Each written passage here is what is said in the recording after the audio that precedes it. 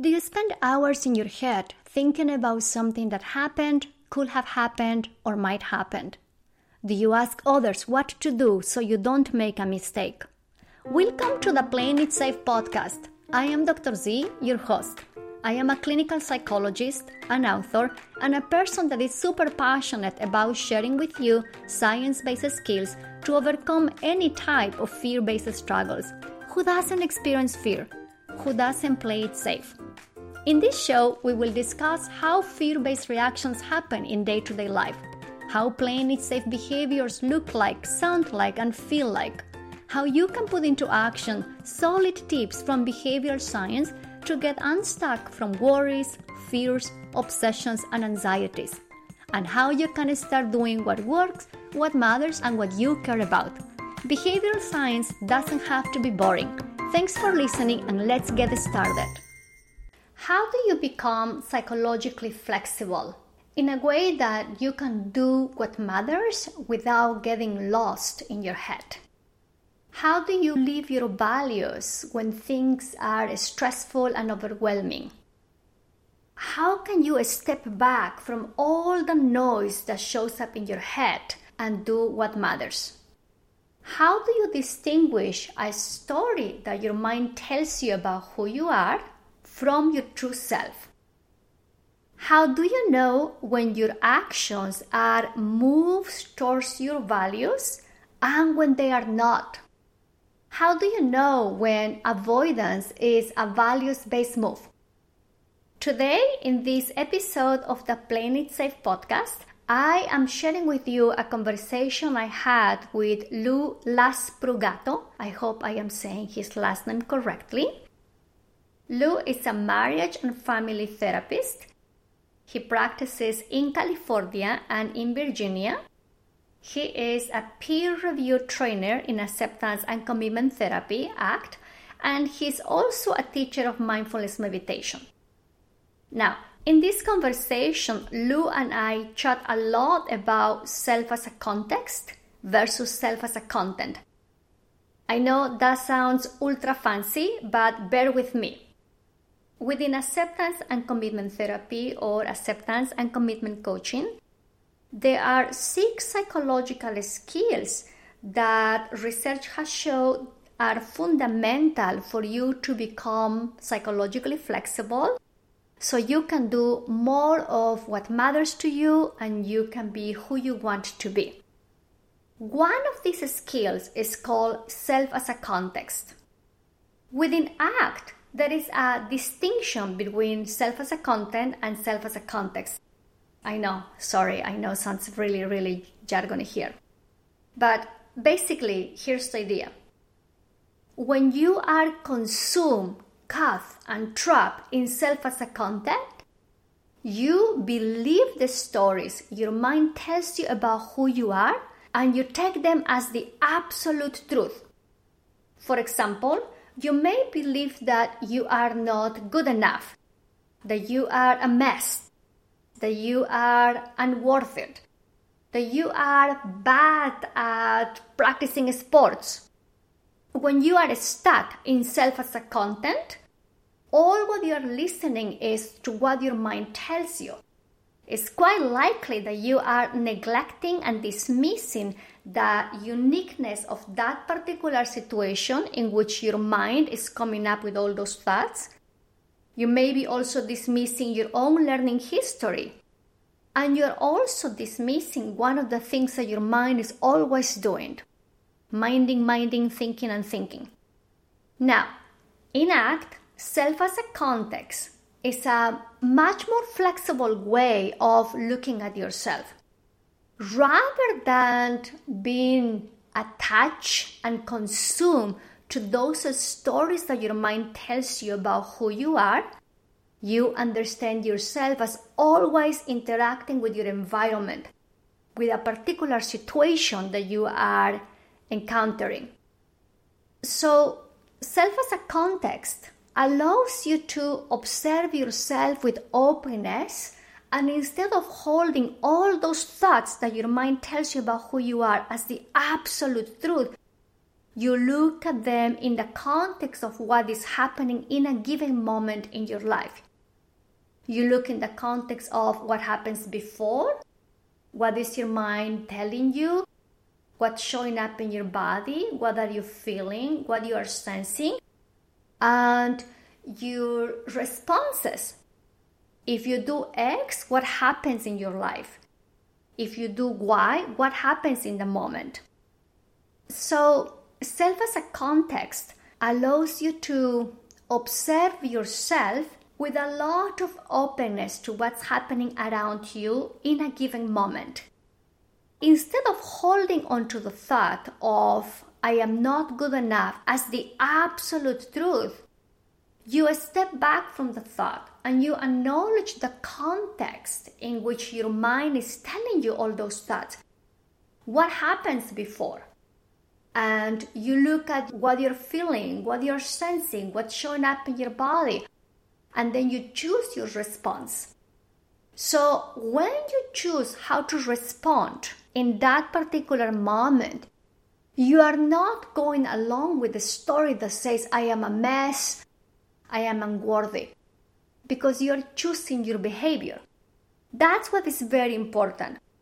That's the main difference between self as a content and self as a context. Because if you do exactly what the story about not being good enough tells you, you may not be doing the things that are very important to you. You may hide, you may isolate, you may not go out with your friends, you may avoid challenges.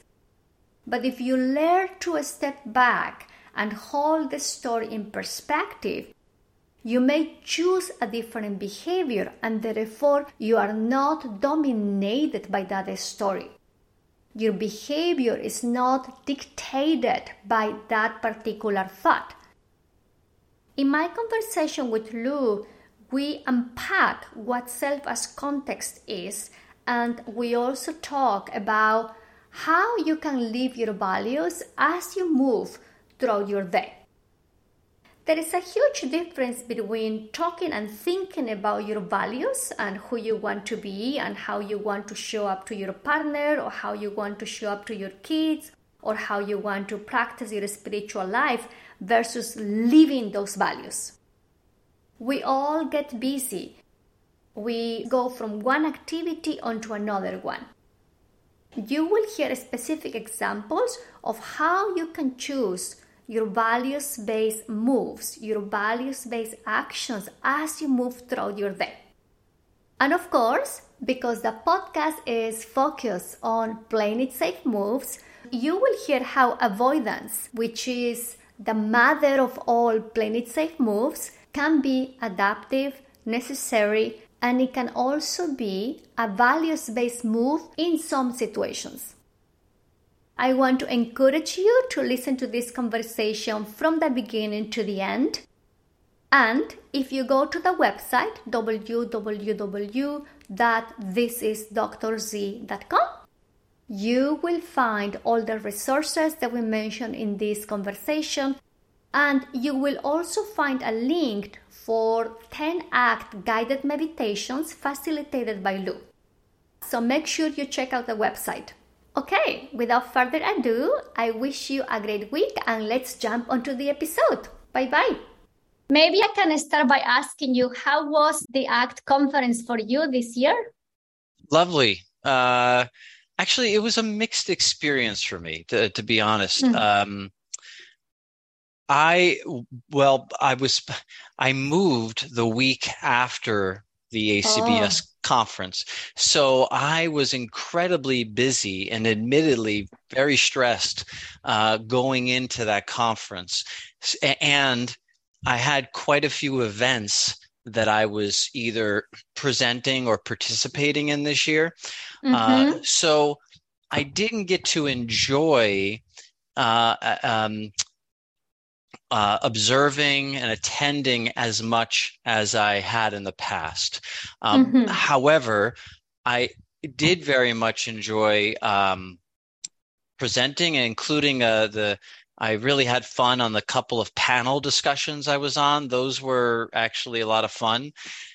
and also the workshops that I was a part of or facilitated. And so I enjoyed those parts. I also enjoyed getting to see people in person for the first time in years, whether with or without masks. That was really nice to connect with folks again. And it was just, I love the community. So it was just nice to be a part of the community again in person. Yeah, it's such a vibrant community for sure. And it's strange to be reconnecting face to face after the pandemic. It was strange. In fact, the first day for me, I noticed some anxiety showing up in sort of like this kind of uncertainty with regards to how I was approaching people and whether or not, I was staying masked, thinking about my family at home. And so that part was a little unnerving, to be honest, at first. And also just, as far as greeting people, right? Wanting to respect how others wanted to be greeted, and as far as closeness, proximity. So those parts were kind of interesting to navigate in the first day. And then there was sort of a groove that ended up happening as time went on. But at first it was a bit unusual. And I will say this, like, what was most apparent to me was how overly stimulating it was, that the whole time really, but especially the first day or so, my senses were not used to that kind of stimulation. So it was kind of overwhelming at first. So I had to balance my connection time with, downtime by myself and in the hotel room. So that was important. I absolutely relate to that. I think that it was overly stimulating for myself, even though people don't believe this, but I'm more like on the shy side of things. So I love that socialization, that connection, but I need some reset time to slow down, step back. So I felt like that to the whole conference, just dancing a little bit, doing connecting, socializing, and taking a break to pause. Yes. Yes. If I can go back to something you mentioned, when you were connecting with people at a conference, there is all these thoughts, perhaps worried thoughts about, do I do handshakes? Do I give them a hug? What happens if someone is positive for COVID or they are symptomatic and they don't know? Do I bring the virus to my family? How did you navigate with all those thoughts that were popping up? Well, it's funny. All those questions you just asked, Patricia, were almost precisely the exact questions that were entering my mind that whole first day. So how did I navigate that? Well, I think just one at a time. So, the question would come up and in my mind, such as, okay, here's a dear friend I haven't seen in a while, and I'd like to connect with them, or I'd like to greet them. And I don't know if you recall, but there were these little stickers the colored stickers you can have on your name badge to determine kind of what you were willing to do. And what's interesting about that is I noticed that the majority of attendees had I guess it was the green color circle, which indicated hugs are fine, hugs are acceptable. And what I started to wonder was, because even for myself, when I went to grab a sticker, I was going to grab I think it was the yellow sticker, which was kind of like, yes, I'd like to connect, but want to do it somewhat cautiously. And that was because, once again, thinking of my family at home, and we were about to hop on a plane to fly across the country. And it was really important that we were all well to do that. That's what was on my mind at the time. But when I went to grab the yellow sticker, I realized that I wasn't seeing anyone with that color. Almost everyone had the green sticker on. And I was wondering if there was some influence, some influence happening with respect to people gravitating towards the green because everyone else was doing so. And so I thought that was interesting. But I kind of just, with each person I met, I just kind of greeted that moment and that person with a new choice. So rather than making any choice up front, every opportunity that presented itself, I would make a choice, and I try to make a conscious choice on the spot there, depending upon the circumstances, whether we were both masked, who the person was, etc. Which is a beautiful way to talk about ACT skills, since there is a lot of noise happening. There is a lot of thoughts that you have to decide what you respond to and what not, and which ACT process guide you to make that choice. So bringing my attention to the present moment. So we got the present moment here.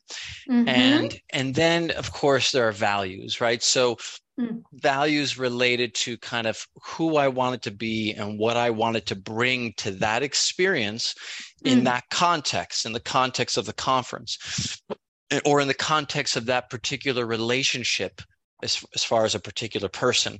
So, and at times, like I have a dear friend, Philip, who I was really excited to see in person, and we hung out at my hotel room and caught up. And, so my choice was very much influenced by values in connecting with him in our friendship. And even though there were certain worries present as well, they did not have as much of a, influence on my behavior with him, especially knowing that he also, was practicing certain safety measures on his own as well. So there's values at play. There's the committed action in terms of, here we are in this moment, whether I was presenting or meeting up with someone, or it was I knew I wanted to take action.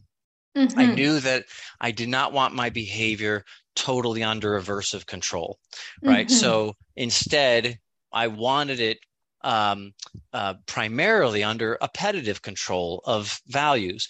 So I'd make choices to hug certain people at times, or to join certain get-togethers if once again, if it was meaningful enough for me to do that.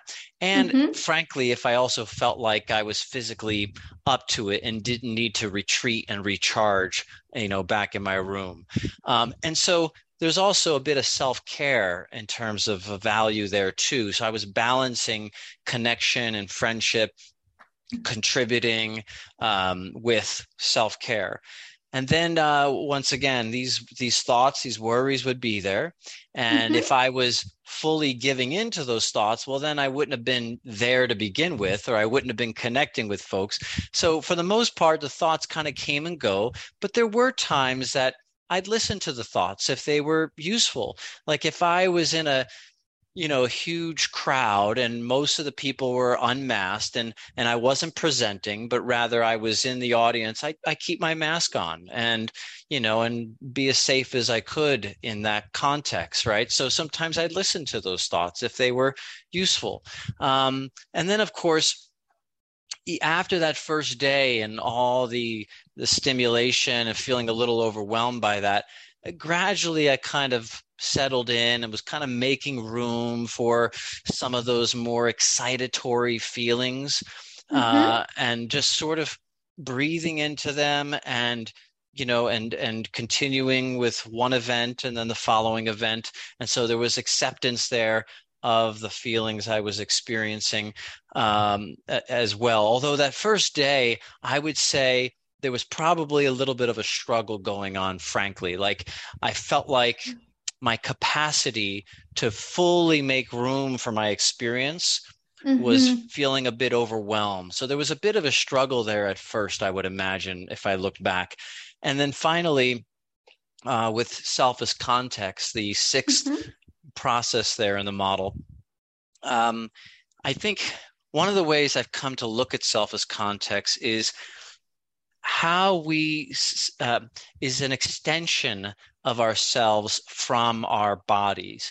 And so when I think of self as context, and when I think of my identity, part of that is ACBS and even in ACT and the people that are a part of that community. So there's an extension of myself that goes beyond my body. And so, and so in some ways, as I'm relating to others in an event like that, or as I'm presenting, there are parts of myself that are both within me, but also connected to a larger whole, right? So being mindful of that experience, I would say helps to kind of just transcend some of my more self-limiting thoughts as I connect with a larger whole. Thank you so much for breaking down all the ACT processes. For people listening to us, when we think about acceptance and commitment therapy, we're thinking about the 6 processes: values, committed action, acceptance, contact with the present moment, self as a content, and I'm forgetting one. Diffusion. Diffusion, a very important one. If I can ask a little bit more, as you were sharing your experience and really mapping these 6 processes, you mentioned something key. You mentioned, I didn't want to be under aversive control. I wanted to behave based on appetitive control. Can you unpack those terms and how they will look in day-to-day life? Sure. So with a appetitive control, so if I say I want my behavior to be more under appetitive control, what I'm saying is I want my behavior to be more under the influence of things I want to move toward that are appealing. So we could think of appetitive as appealing, and appealing doesn't always mean pleasant. It can mean pleasant, but it can also mean meaningful. And meaningful can sometimes be uncomfortable. And yet that can be appetitive in that it's something that's important to me that I want to move toward. So, and then behavior under aversive control is behavior that's under the control of unpleasant, uncomfortable experiences that I don't want, that I want to get away from, right? So when we talk about toward moves and away moves in ACT, toward moves would be behavior under appetitive control. Away moves is behaviors under aversive control. We're usually trying to get away from unpleasant stuff. Now, can I ask a sassy question? Sure. Okay. I am thinking that in regard to fears, worries, and anxieties, the context or a setting or a situation defines what works in a given moment. It's never this black and white. On the one hand, we encourage people to face their fears in the name of their values, in the service of being who they want to be. And at the same time, at times, it is in the service of their values to avoid. How do you see that? That's a great question. Well, firstly, there's a few things coming to mind here. Firstly, when I think of making decisions guided by values or guided by fears, anxiety, worry, I think of, when it comes to survival, when it comes to, surviving an actual physical threat of some kind, those are situations where ideally we want our behavior to be under aversive control, under the control of fears, worries, anxieties that might be functioning to protect us from harm, right? So, and if we care about our life, if we care about our well-being, that could be an example of a behavior that's both values guided, but also under the aversive control of fear, anxiety, and worry. So there's a little bit of both. So that's where, as you pointed out, it's not always black and white. There can be overlap, and our behavior can have multiple functions to it, right? That's right. If I can interject a little bit, as you were mentioning, one example that popped up in my mind is, let's say that I am walking with my child on the street. My kid is 4 or 5 years old, and then I see a car driving really, really fast. And then I had this intense experience of fear. What if this car hits my kid or there is an accident? So I may grab the kid very quickly.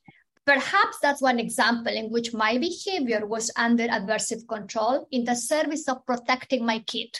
Will that Yeah. apply? Yeah. Beautiful. It's a great example. Yeah, I wholeheartedly agree. Yeah, just like that, right?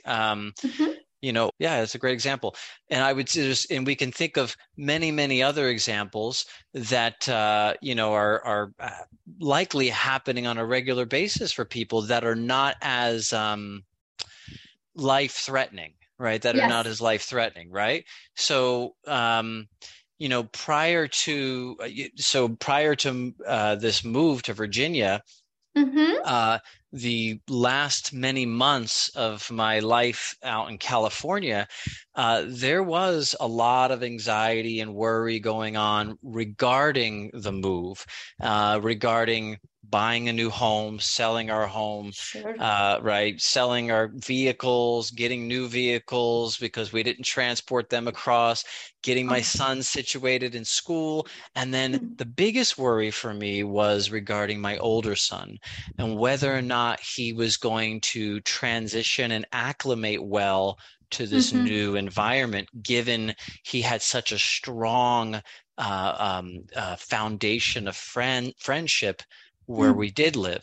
So there were times when, let's say, I would have some worry about that. And even though much of the time it was unhelpful, it would motivate me to look into a karate dojo in the new area we were moving to, or to get him signed up for cross country. It sometimes would motivate me to take those actions because I knew that they could be helpful to him acclimating and transitioning in this new environment. So even though there were also values involved with that, part of my behavior was under aversive control, but ultimately helpful, ultimately workable in that context. Does that make sense? It does. That's a beautiful example of a non-life-threatening event involving fears. If we can unpack this a little bit, you mentioned moments ago the word function, and looking at the function of a behavior. How would you explain that to a person that doesn't have any behavioral background? Sure. I've learned to look at it in kind of two different ways, right? So we can look at function as, when it comes to human behavior, as what are we trying to get or get away from? So what are we trying to get or get away from? Another way to look at it is, what is the purpose of my behavior? What am I trying to do? What am I trying to achieve? But we can also look at function as effect. What's the effect of my behavior? What effect is it having on me or my environment, right? So I think ultimately, if we kind of look at this from a traditional behavioral lens, I would think that we would refer to function as effect. What kind of effect is the behavior actually having? What are the consequences of that behavior, in other words? But I'm also interested, when our mind is worrying about something in the future, I'm also interested in what it's trying to get or get away from. What might be the purpose or the intention of that worry? Because there's function inside of that. And oftentimes I'd like to think in terms of the 3 Ps. Our mind is trying to prepare us, it's trying to protect us, or it's trying to prevent something from happening, right? Trying to prepare, protect, or prevent. And so we can look at those purposes as functions as well, even though it might not necessarily be having the outcome of actually protecting us from anything. I absolutely love that 3 Ps. That's very, very clever. And I am thinking about our audience. And they just hear this beautiful description of looking at the function, effect, impact, consequence of how you behave. Why in the world that will be helpful to them? I know it's helpful for us because that's how we think, right? We breathe and live behaviors. But for people that are not very familiar, why in the world they have to be thinking about that? Oh, that's a great question. I think it could be helpful in at least two ways. Mm-hmm. One is that it can have kind of a normalizing effect. So if we are able to step back from our mind and see what it's attempting to do, and it's usually attempting to do something for us, and recognizing, there's my mind attempting to, protect my son. There's my mind attempting to prepare me for his grief. There's my mind attempting to prevent him from being socially isolated, right? So these are actual examples of what my mind was doing in the months prior to the move. So that had kind of a normalizing effect on me in that I recognize, my mind is really just trying to help me out here, even though it might be keeping me up at night at times. And then the other way it could be helpful is we can pivot. And so if our mind is let's say it's, well, what if my son has a hard time and he's isolated after we move, as an example.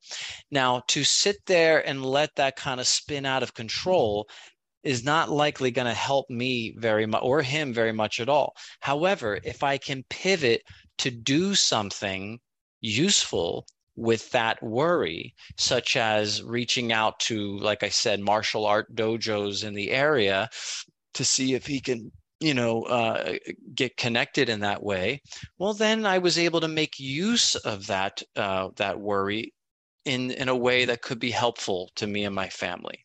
That's so in other words, there's energy inside of those worries. And when it's trying to prepare, protect, or prevent, there's energy in that. And we can if we can harness that energy and then channel it in a useful direction, well, then, that ultimately we're making use of something that otherwise would be overwhelming or unhelpful. It's a beautiful lens to understand the choices we make, how we behave. Because I think many times other approaches will be looking at our behaviors as good or bad, healthy or unhealthy. And within ACT, we're really looking at what's the impact? How is this behavior helping me to be who I want to be, or is taking me away? And if I can ask a little bit, one of the situations sometimes I encounter in my work with clients is that when we practice some exercises to watch our mind, it feels a little bit counterintuitive. It feels a little bit odd. We live in the information era, and we have been socialized to respond to thinking with more thinking. I think we are the epiphany of what Descartes says. I think, therefore I exist. What was your personal journey in terms of learning to watch your mind? I think learning to watch my mind came out of a Buddhist practice starting in like 2001. Around 2001. I had moved from Delaware to Boston to go to graduate school for my master's in counseling psychology. And I became very interested in exploring my spiritual self. And so I started kind of attending different spiritual kind of gatherings. And I landed in Shambhala Buddhism for a short while. And mainly, while I didn't get too deep into the historical teachings, I did attend every week a group meditation practice and began watching my mind for the first time. All right. So that's how I started to be able to kind of access this observing self, as we call it in ACT, to step back and just watch my mind, and also to see how active my mind typically is, which was kind of a wake-up call when I first encountered that.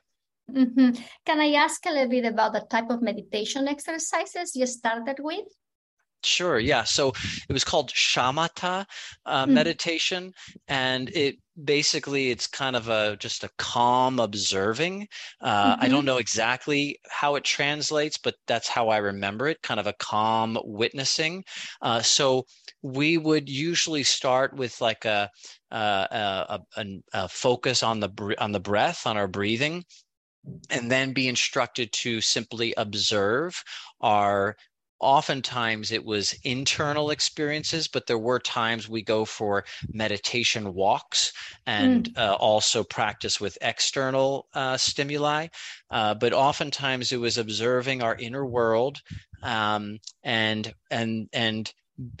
depending upon the instructor, depending upon what I was doing at the time, the instruction may have been to simply observe and notice that. And other times it may have been to notice and then come back to an anchor, such as the breath. So it varied depending upon where I was at in that journey.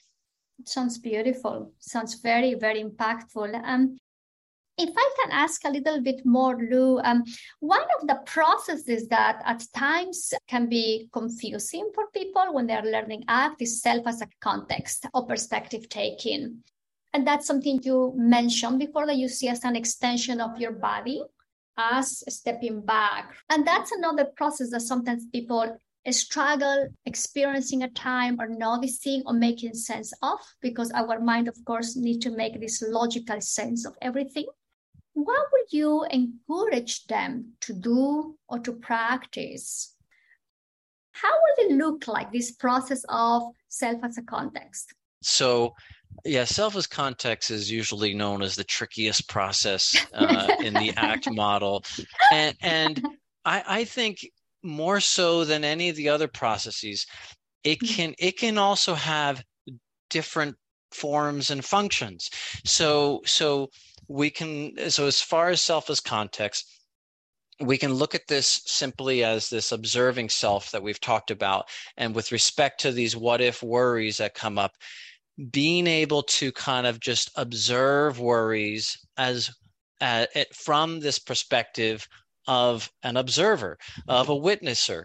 So in other words, for example, we might just pause and see if we can notice the very next thought that shows up. And it's the noticing part of us that is self as context, that's able to see that thought.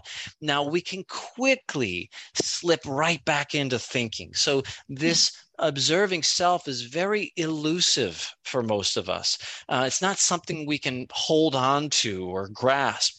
It's something we access, and then we kind of slip back into thinking as human beings. So one way of looking at self as context, if you're practicing any kind of mindfulness meditation, as an example, is anytime you're able to observe an experience you're having, that's self as context in action.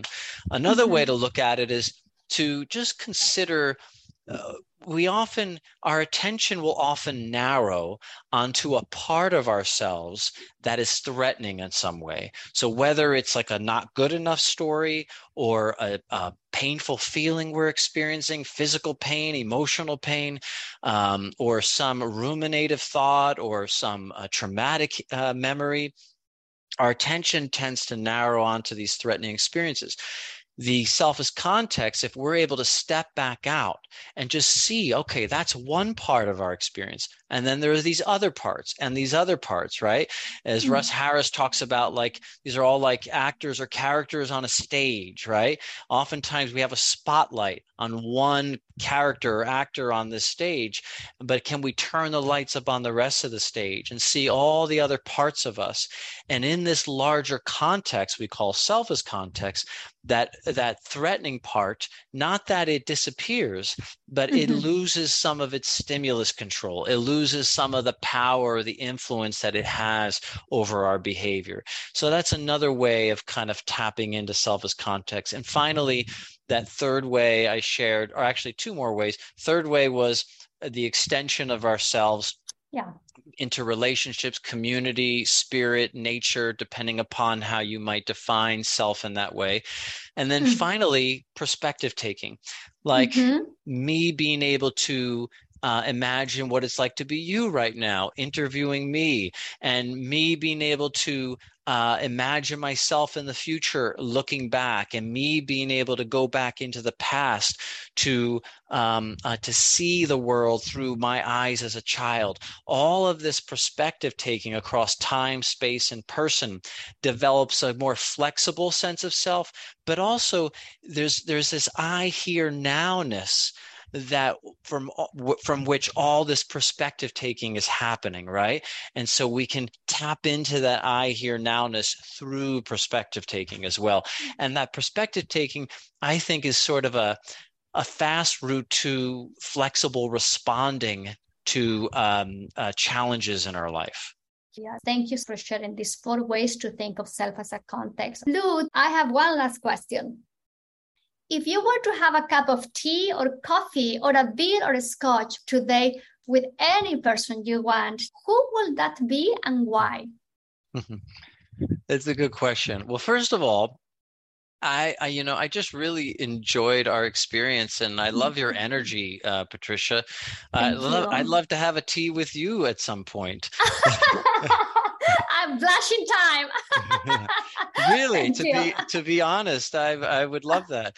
But tea is my preference. Nice. Yeah, and I'd love to have a tea with you sometime. I can't think of anyone else at this moment.